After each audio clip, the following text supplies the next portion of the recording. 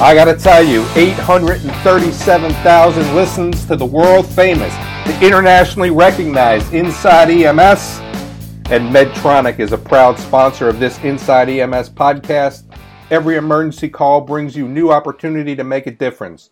Learn how capnography monitoring from Medtronic can help at medtronic.com/EMS. And here's the man that's going to help me. Ladies and gentlemen, the man that's going to help me bring you a good show, my good friend Kelly Grayson. KG, how you doing?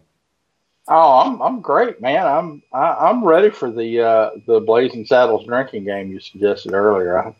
I think it's an easy. So everybody, I think they've seen the movie Blazing Saddles. If you've not seen the movie Blazing Saddles, I recommend that you do it with a friend. But here's the drinking game that we're going to play. We're at the next conference or the next whatever. We're going to find a place that we can be secluded, that we can watch the movie Blazing Saddles, and every time there's something politically incorrect said, we're going to take a shot of milk. Yeah, of milk. That's about the only way I would be able to actually make my lectures the next day if we were shooting milk. We wouldn't be able to get past the first 30 minutes if we were shooting alcohol. No. I mean, that movie is just so... you couldn't make a movie like that today, and I think the genius of Mel Brooks in some of the movies that he's made, certainly Young Frankenstein, Blazing Saddles, even... Excuse me, that's Frankenstein. That's right, and You're My Igor. So, but I think that I would love if we can petition to get Mel Brooks to make one more movie before he passes on, because I think his genius is incredible, but there'll never be another movie like Blazing Saddles.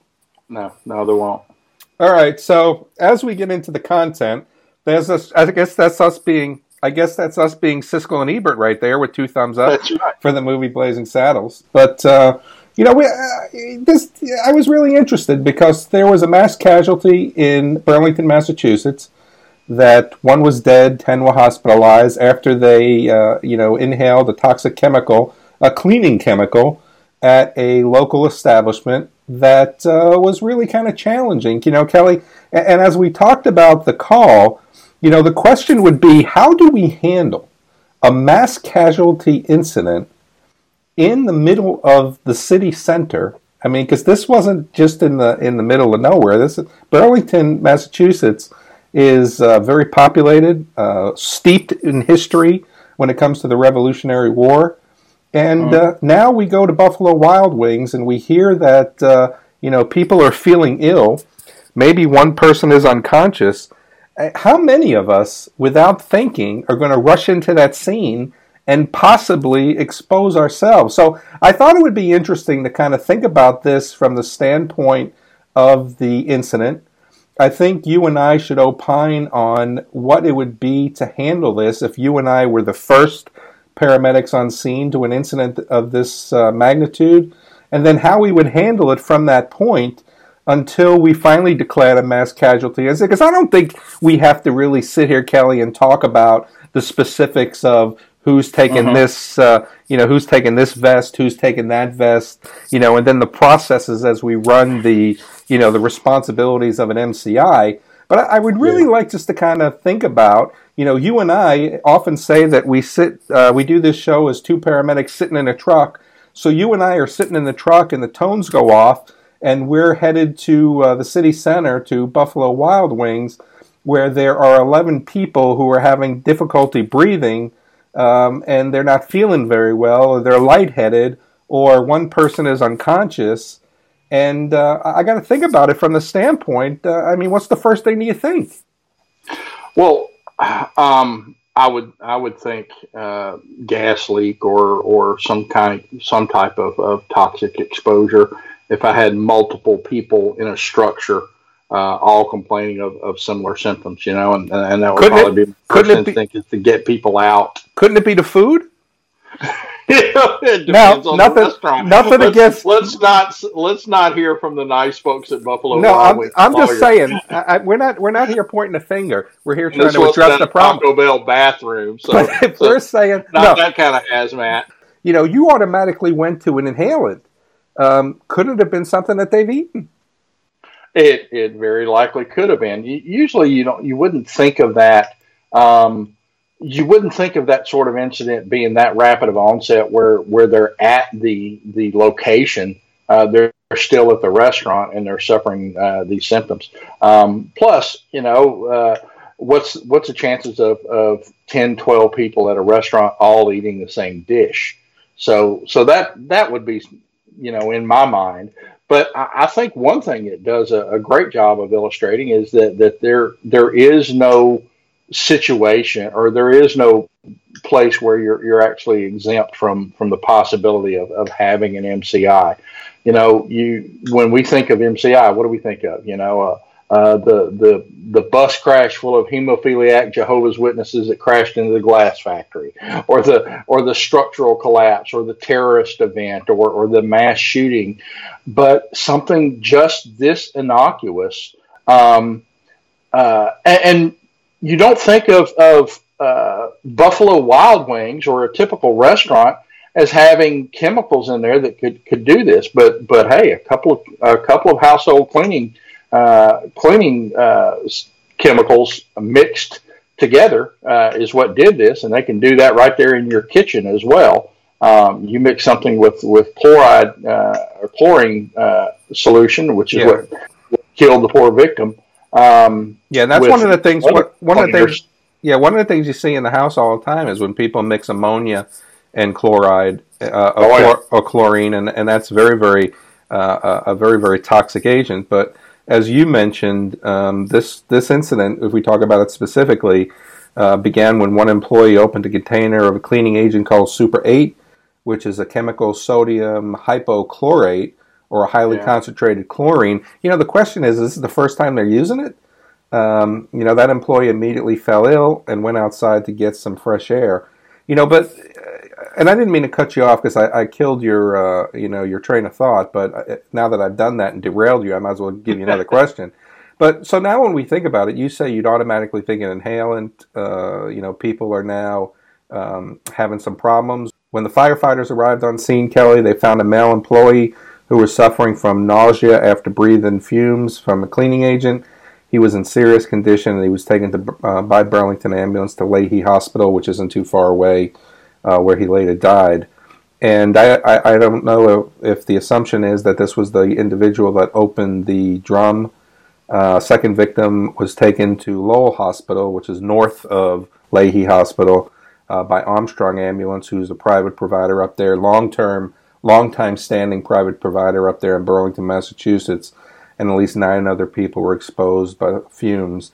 They had driven themselves to area hospitals. But, so you made the mention that you would automatically consider it an inhalant. At what point do you automatically say MCI then? So when we think about it from this standpoint, Kelly, I think that there's a big misconception between multi-patient and mass casualty incident.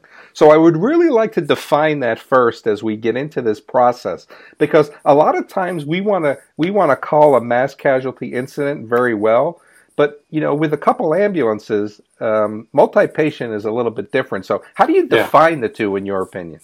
I think there's a very simple functional distinction between a multi-patient scene and a mass casualty incident.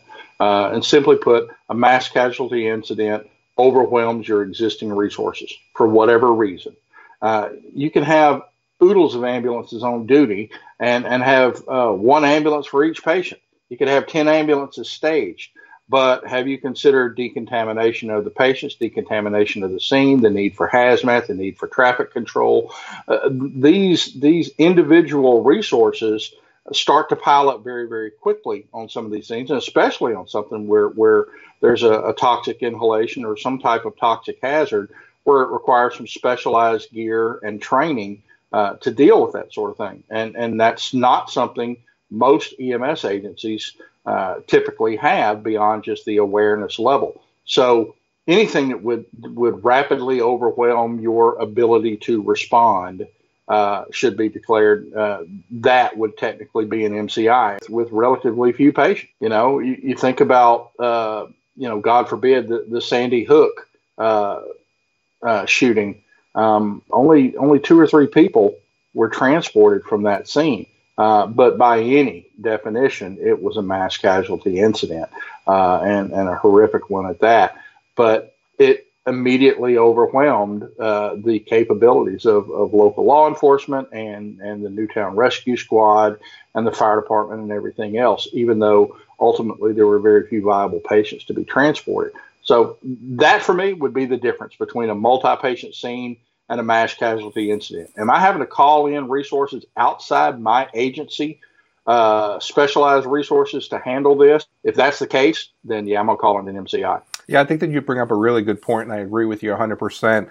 But a lot of times we think that automatically we have to say MCI, and I think that we really have to think about the agency. We really have to think about the organization. And I think that this is where mutual aid comes in, right? So, we talk about that we have 10 patients. It says, the resources of the article talk about that a lot of those patients transported themselves to the facility, to the hospital for minor treatment. But if we had to take 8 to 10 patients to a hospital, theoretically we could take 2 apiece. We've got 5 ambulances that we're going to need to transport. This is where mutual aid comes in as well. So we don't need a mass casualty incident necessary if I don't have to worry about decon, if I don't have to worry about putting people through the shower, if I don't have to worry about decontaminating the ambulance once we get to definitive care as well. But that's where mutual aid comes in. We're here in Burlington. We call over to Concord. We call down to Boston, and we say we need some extra hand because we exhausted our resources. So I really think that what you say is a great definition. So here's my next question then. So now that you and I were sitting in the truck, we get the call, we hear this go out. It's your call. I'm driving to the scene. I'm trying to get around that Burlington traffic, which is a big mess to get around depending on how you're coming in. And I just love this area. I got to tell you, I lived in this area. I lived actually at Hanscom Air Force Base, which was right there. I went to Northeastern University in their paramedic program when I left the United States Air Force because I wanted to learn. I was trained in the military, but I wanted to learn from a civilian paramedic course, which was a great course and one of the well-respected courses up there. So now that we've got the dispatch, the dispatch information, I'm getting you there as fast as I can. Now, here's one of the challenges that happen, Kelly, from the front seat a lot of times. Are you calling a mass casualty incident? Are you calling a multi-patient incident? Because one of the things we do is we try to use the resources that we have, right? So we'll say, put the helicopter on standby or launch the helicopter sometimes before we even make the scene. How do you balance now that thought of calling incidents before we make the scene? I mean, we're going to know, possibly we have 10 patients. Do we ask for 3 more ambulances? I mean, how do we flip this and make this, how do we flip this coin and make this call in the ambulance en route to the call?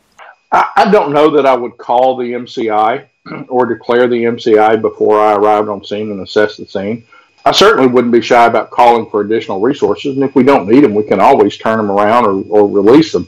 We do that with our helicopter quite often. We'll put the helicopter on standby or we'll launch it, and my employer is doesn't have an issue with us canceling the helicopter if it's not needed. On many occasions, it's auto-launched based on the mechanism of injury and the location of the call. But the same thing holds true for any call that you run. Doesn't necessarily have to be an MCI. I mean, for example, Chris, you get a call where you know that based on the dispatch information that there's going to be traffic problems or that you're going to need crowd control or whatever, or if the dispatch information says power lines are down, you're going to confirm that resources like the power company and police and fire department for extrication and fire suppression are en route. There's nothing wrong with calling for that. I don't know that I would call the scene an MCI before I laid my eyes on it. The way our protocols work is that when the first arriving ambulance declares formally the MCI, and the EMT coordinates with our communication center, and the paramedic makes a hot lap and starts triaging people. And as additional personnel arrive on scene, we plug them into the holes we have, and our first responding supervisor will probably take over as incident commander. I got to tell you, I mean, I think that there's a lot of times we really try to make those calls. And I certainly have done that, send me 3 more units, or I agree with you. I would certainly wait for till I arrived on scene to make an MCI determination, just for the definition that we gave, right? But that's really where certainty comes in. And I got to tell you, certainty in uncertain situations, it's one of the things you need to do your job wherever you are. And it's why Medtronic offers capnography and pulse oximetry monitoring solutions that are designed to give you early insights into your patient's breathing. Act faster and intervene sooner. Find out how at medtronic.com/EMS. So, all right, so now, Kelly, we made the scene and we know where we're going to be. I mean, it sounded like, you were going to lead me into a question, after, as you were done pontificating on, and you were up there on a stump, man. But do you have a question? No, I'm wondering what we as providers can learn from this call. This is, breaking down what happened on this incident. It makes for an excellent tabletop exercise because it's an object lesson in scene safety and priorities. The fatality went back in. I mean, the manager went back in, was trying to decontaminate the restaurant after everyone else was gotten out, and that's how he got exposed to apparently toxic levels of the fumes. There's an object lesson for us in that. That's a scene that he had handled everything else, got all the people out of the restaurant and evacuated people from the restaurant. But going back in was the step too far. Yeah, and I think that we, when we hear these things, it really is good that we kind of figure out how we would do it. I mean, I'm kind of going to get off topic here a little bit, but as a best practice as an EMS leader, one of the things that I would do is in incidents like this, and, I think I started it with the Aurora shooting, is, a lot of times we hear in EMS the raw footage of the 911 or the radio communications that we have on scene. And one of the things that I try to do is it's easy when you know all the information to play armchair quarterback and to make the determination of what was right and what was wrong. One of the things I used to do anytime we had these events, and I got to think that it helped us when the Ferguson thing happened in 2014, is that we would play the audio tape of the the radio communication in certain time frames. So we would say, okay, we were just dispatched to our movie theater. We were just dispatched to our church, and this is what we know so far. Don't give me the answers of knowing all this information at the end. They only had this information in the beginning, and they made the best decisions that they could. So we would listen to the snippets of the information up to the point. We would say that we arrived on scene. Where are we staging? What is what does this look like? How are we going to move forward from this point? Okay, here's the next set of information that we got. We have this many patients. How are we handling it? So when you say this is a tabletop exercise, as I get off topic and I digress, we need to really start to think about is when these things happen, and this is a great tabletop, this is a great discussion point, we need to say, this just happened at the Buffalo Wild Wings on the corner of Main Street and Elm, and how are we going to handle this situation? And I think that, it really comes down to a matter of when and not if these types of things happen in our own coverage area, that we need to learn from everybody, that we make this, a priority of education. But going back to your question now, I mean, I think that, we know how the fatality happened, and this was a leader who took care of his people, took care of his customers, got everybody out, and tried to do the right thing in, Indeed. Getting things. So it's unfortunate that it resulted in a fatality, but it just shows how leadership was working at its best in this point. And again, my question was, and I'm kind of getting off topic a little bit, but my question was, is this a new formula, or is this a new cleaning aid that they've never used before, or was there something wrong with it that caused this to happen? But I don't know that we'll ever know that situation. So, Kelly, I think, as we arrive and as we know, we figure out that everybody's on scene, everybody's outside of this establishment. I mean, how do we handle things next? You made an excellent point earlier, in that everybody is an expert about somebody else's call, and that what we know in the hindsight, looking back in this, it's easy to make those judgments, but in the fog of war, It's with limited information bombarding you, and as you're trying to make those decisions, it can be taxing. So I didn't want to. I want to clarify that I'm not criticizing the manager who lost his life in this incident. I'm certain he was trying to take care of his employees and his people, and once that was done, he was trying to take care of his business.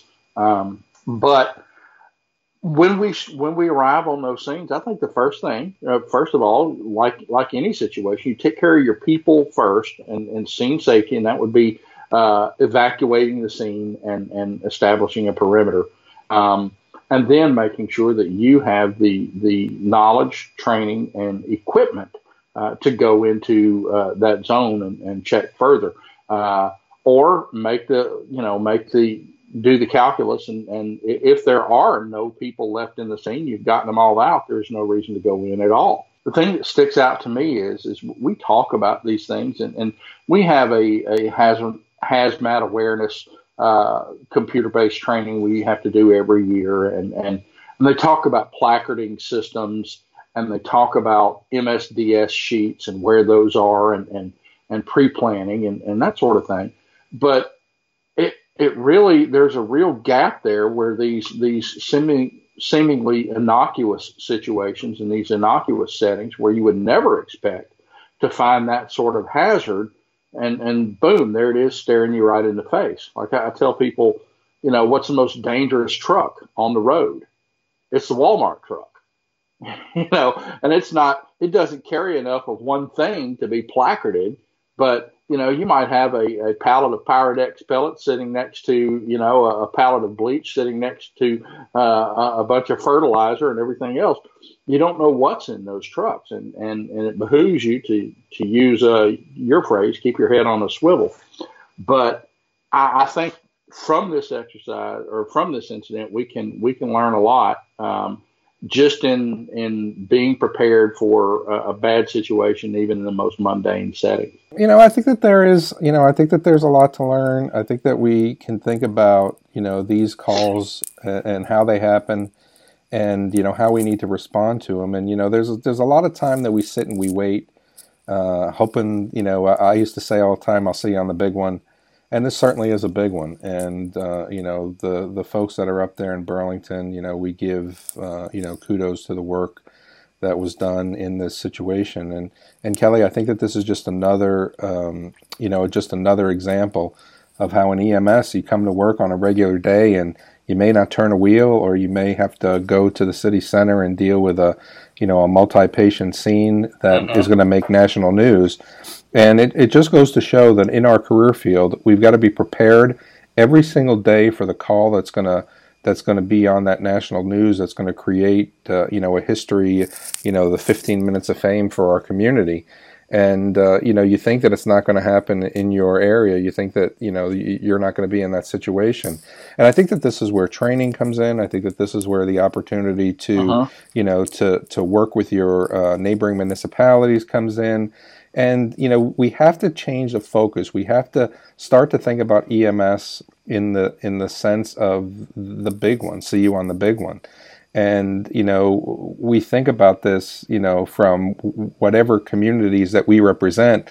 And when's the last time you had a big one? Well, maybe you're due.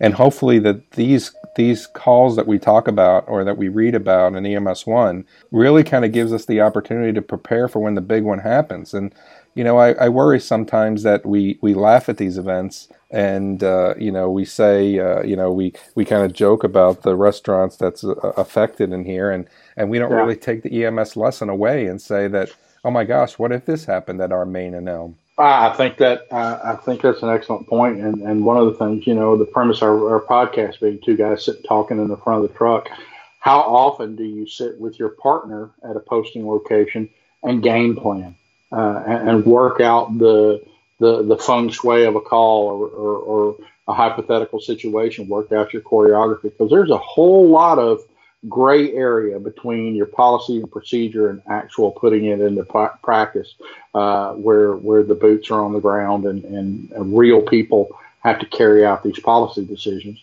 Do you have those conversations with your partner? And I think that's what makes for the best, the smoothest call and the highest degree of safety for everyone involved. Myself, I know what I'm going to do if I ever work a call like that with you. You're going to be my great big canary. I'm going to send you into the coal mine and, hey, look, Chris is horizontal. Perhaps we shouldn't go in there. But hey, that's what we think. We'd like to hear what you think. What lessons can we learn from a situation such as this? A tragedy has happened at the Buffalo Wild Wings in Burlington. We'd like to hear your thoughts at the show at EMS1.com. And for myself and co-host Chris Civillero, thanks for tuning in to Inside EMS. We're going to catch you guys next week.